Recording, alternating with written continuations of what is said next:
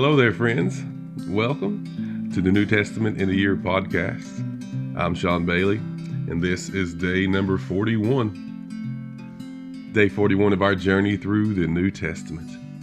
We've been reading a chapter every day in the New Testament, taking God's Word, unpacking it, finding out who God is and who God wants us to be. That's the ultimate goal.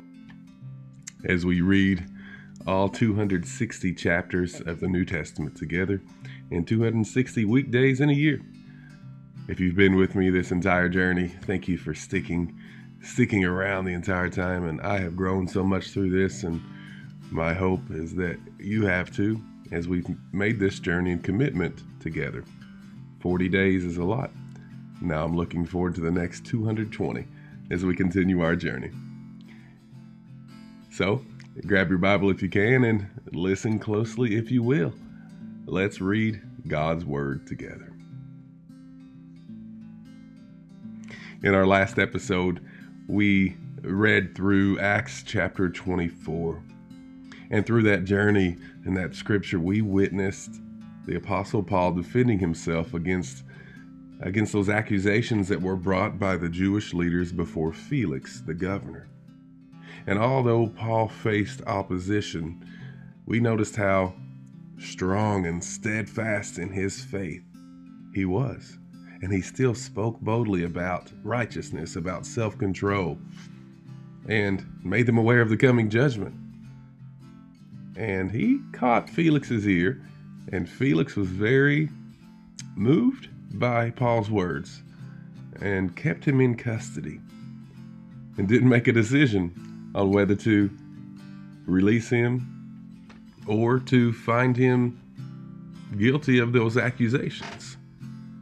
Felix kept him close by.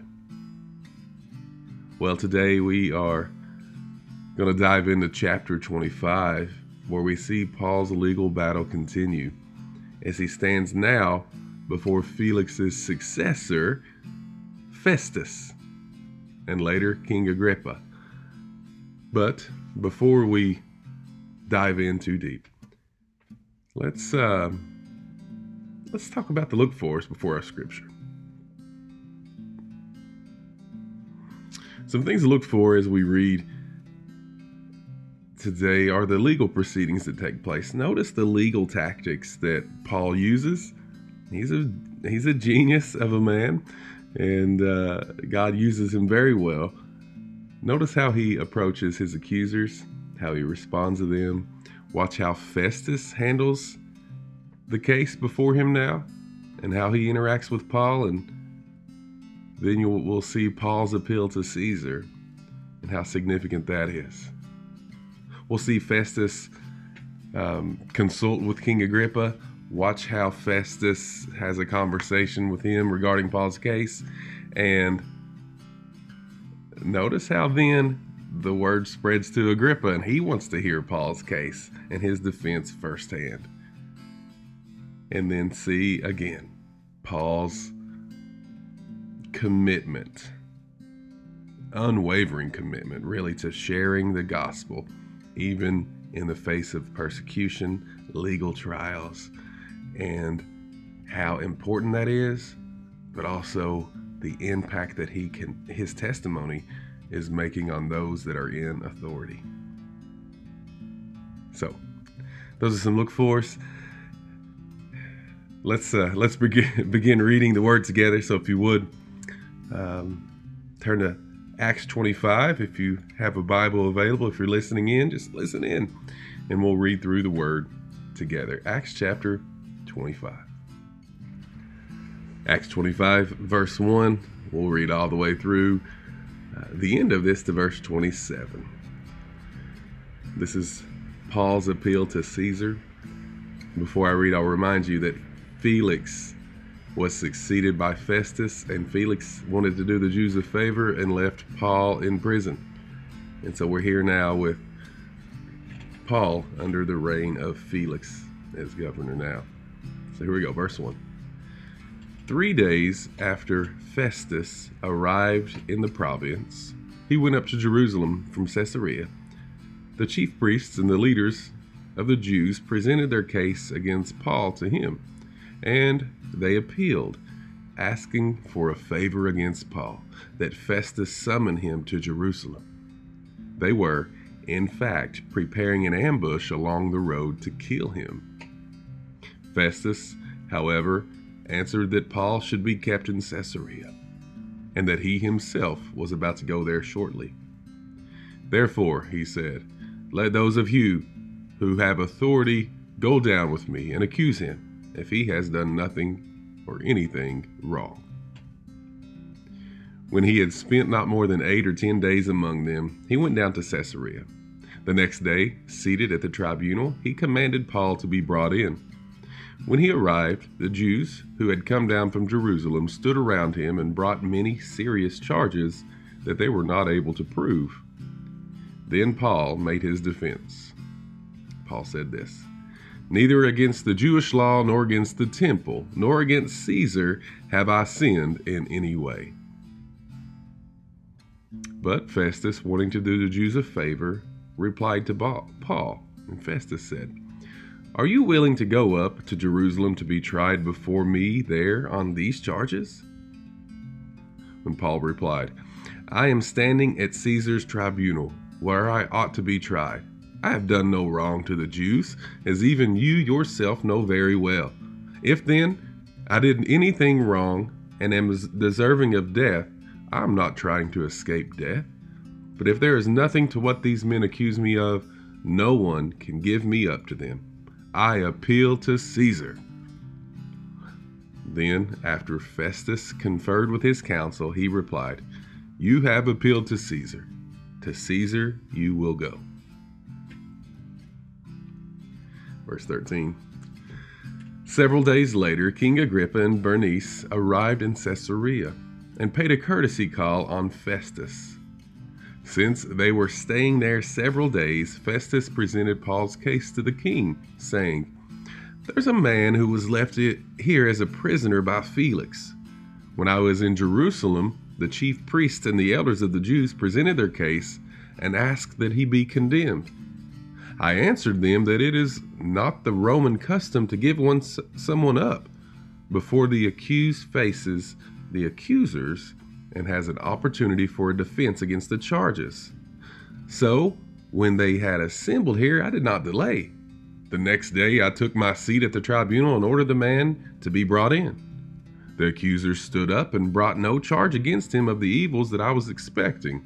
Instead, they had some disagreements with him about their own religion and about a certain Jesus, a dead man that Paul claimed to be alive. Since I was at a loss in a dispute over such things, I asked him if he wanted to go to Jerusalem to be tried there regarding these matters. But when Paul appealed to be held for trial by the emperor, I ordered him to be kept in custody until I could send him to Caesar.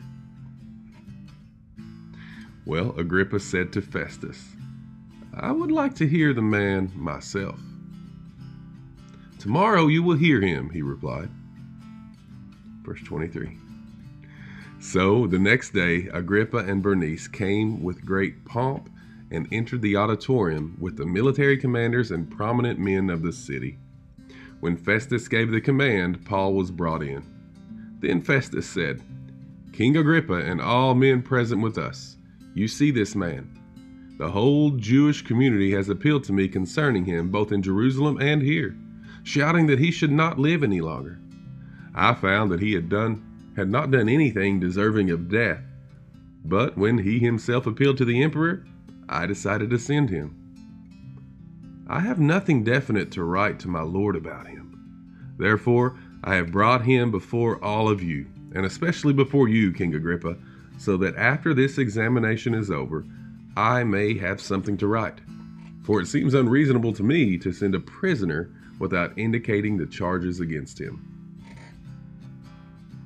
And that is the end of Acts chapter 25. Let's take a moment now to decompress a bit and reflect on what we just read.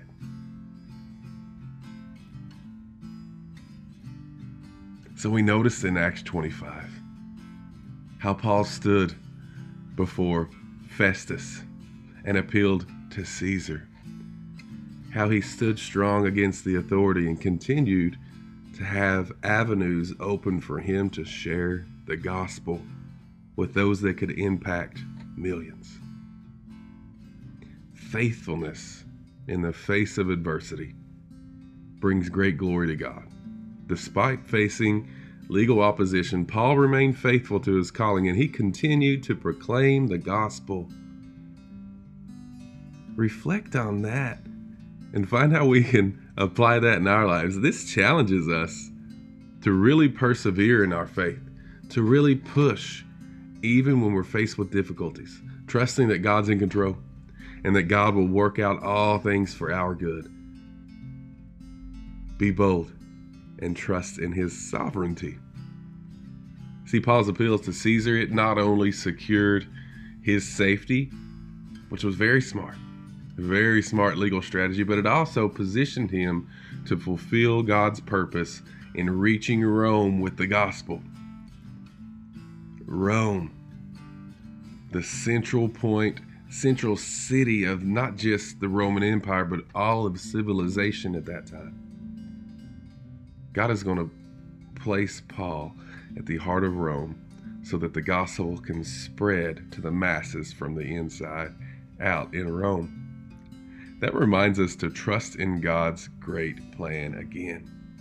He's in control of every circumstance and will guide us according to his plan. And his plan will lead to far greater things than what our own plans and what our own strategies ever could. And finally, Paul's bold witness before Festus, before Agrippa, before Felix, before all the other officials. It's a great example of that word boldness, but also fearlessness. He shared the gospel fearlessly, regardless of the audience that was before him. Thank you for listening. And regardless of the circumstances that could come. And so as believers, we are called to imitate Paul's great courage of sharing hope of Jesus Christ with great confidence and conviction. That amazing fervor that could strive and flow through us when we let the Spirit do just that. Oh, thank you for joining me today. That wraps us up on Acts chapter 25. I'm already looking forward to 26. In the next chapter, we're going to continue to follow Paul's journey as he stands trial before King Agrippa, and he's made his appeal to Caesar, ultimately advancing God's kingdom in the face of adversity. I look forward to that. Thank you again for joining me today. May you be blessed. May your family be blessed. And may you strive to share the gospel boldly, just like Paul did, and be a blessing to others. Have a great day.